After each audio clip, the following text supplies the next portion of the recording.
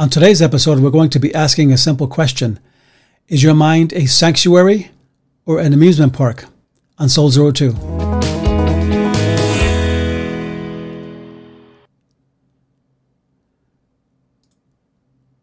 And welcome. So glad to be with you today. And this is the podcast that is trying to encourage believers to follow Christ and not give up. And so we're trying to put the oxygen back into your walk. Sometimes when you follow Christ for a long time, it's easy for things to become rote and for religion to become something that's stodgy and dry. And our goal is to help revive you and awaken you and get you closer to God, because this is what God wants of us. He wants us to be close. He doesn't just want sycophants who just follow him around. He wants people who love him and share a relationship with him. So today we're going to talk about the simple question: is your mind a battleground or is it a playground?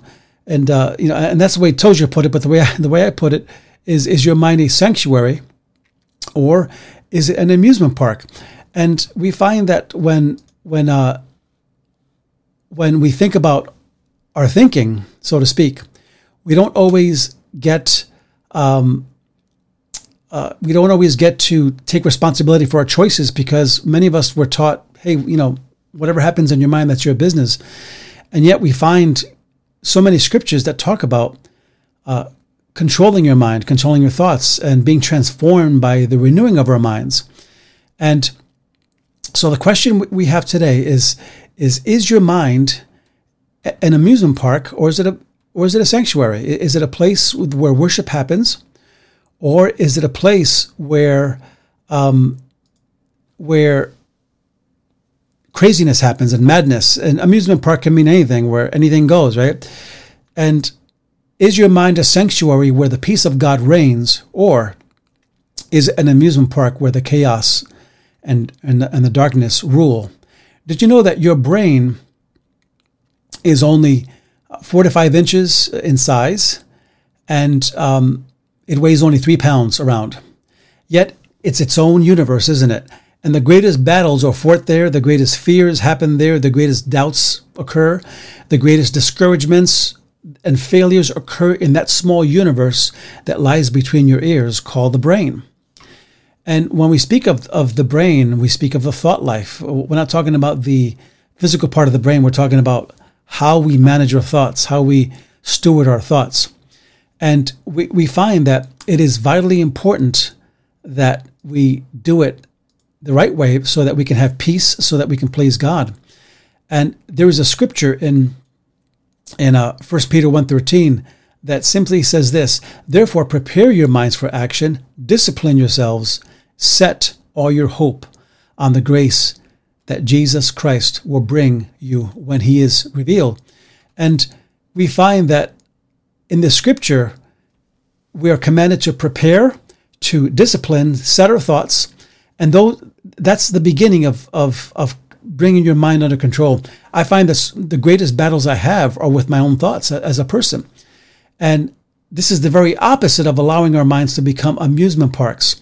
When you let your mind become an amusement park is when you let your thoughts just run rampant like loose dogs in the neighborhood, and just you think the darkest thoughts, the most hopeless thoughts, you think lustful thoughts, you think angry thoughts, you think thoughts that speculate over what might have happened or what could have happened when maybe it's not even true.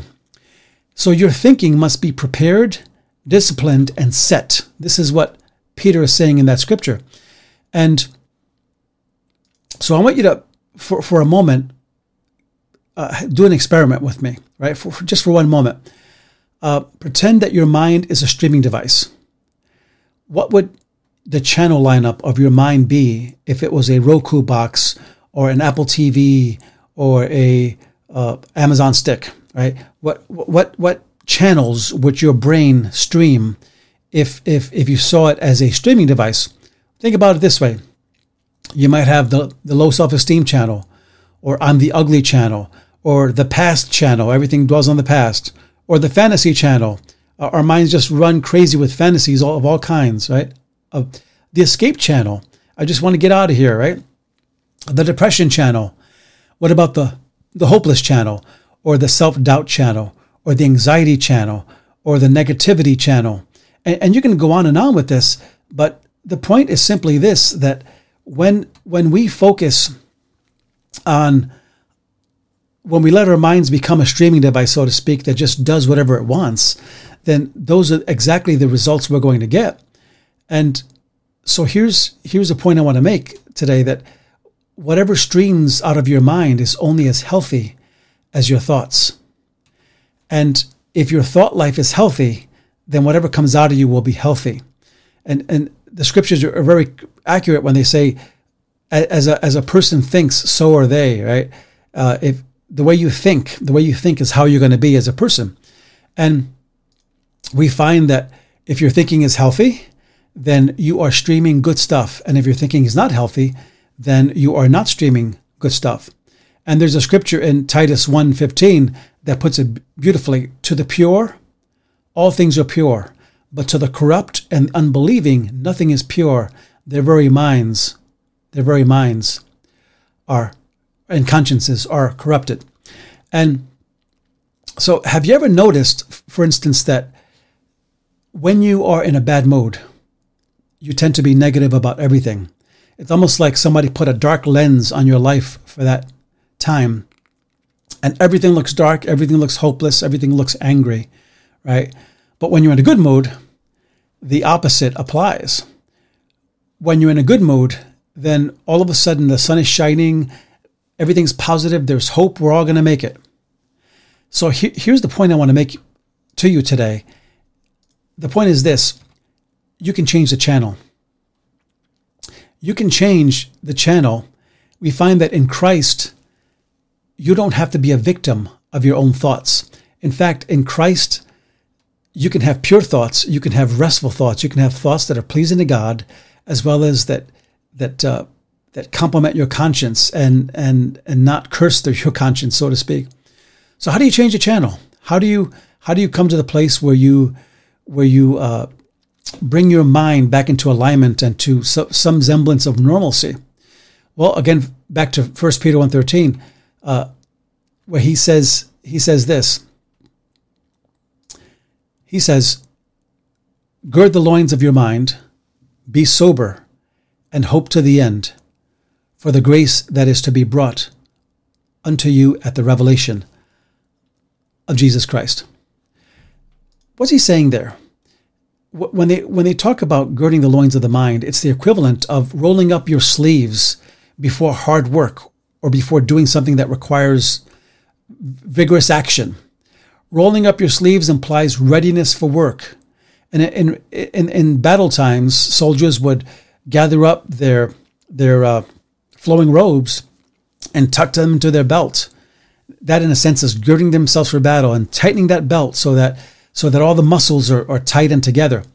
But yet, what does rolling up your sleeves mean from a spiritual point of view, from what we're talking about today?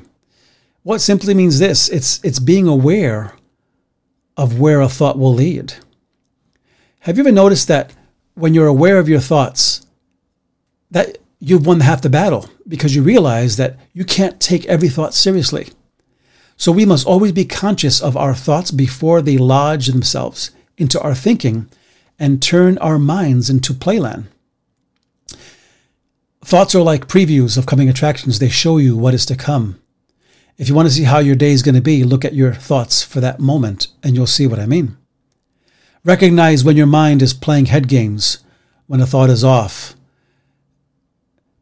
You find that messed up thinking started with messed up thoughts.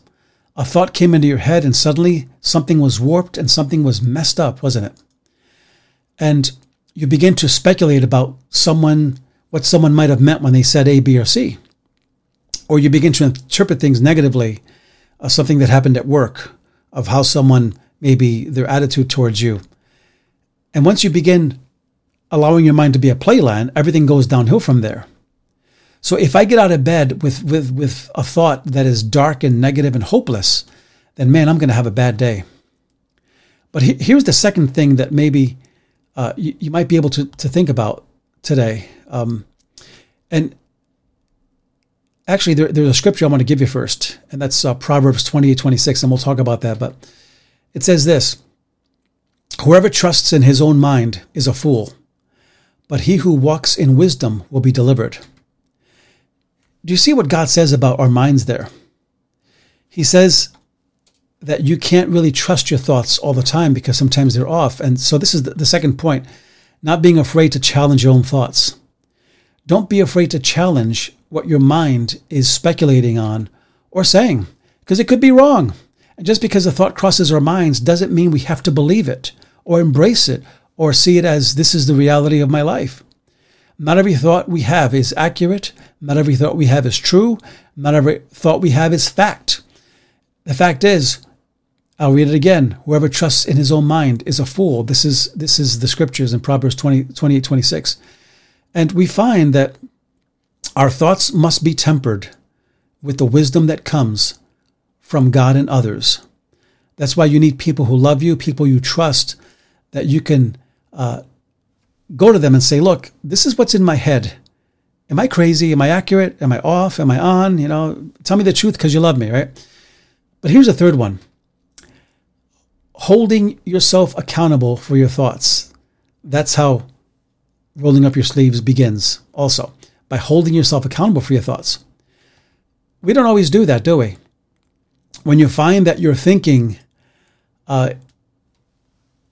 is getting off track, call yourself out.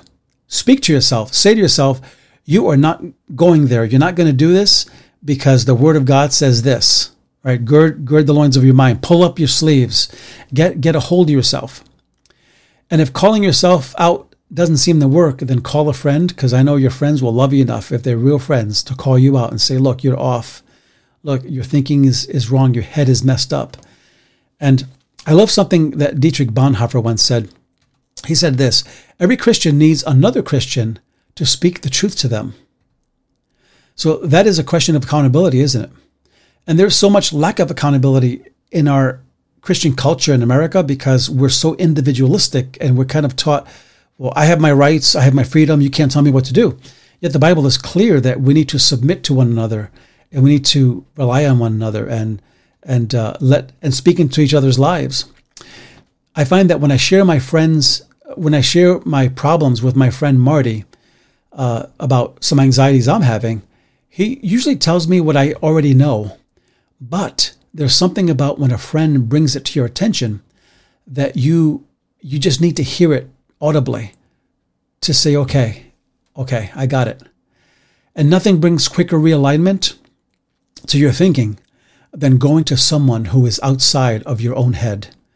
So it's important to stay out of your head when you're in trouble and have somebody who loves you, somebody who knows you, help you with that. But here's a fourth one that helps us roll the sleeves up.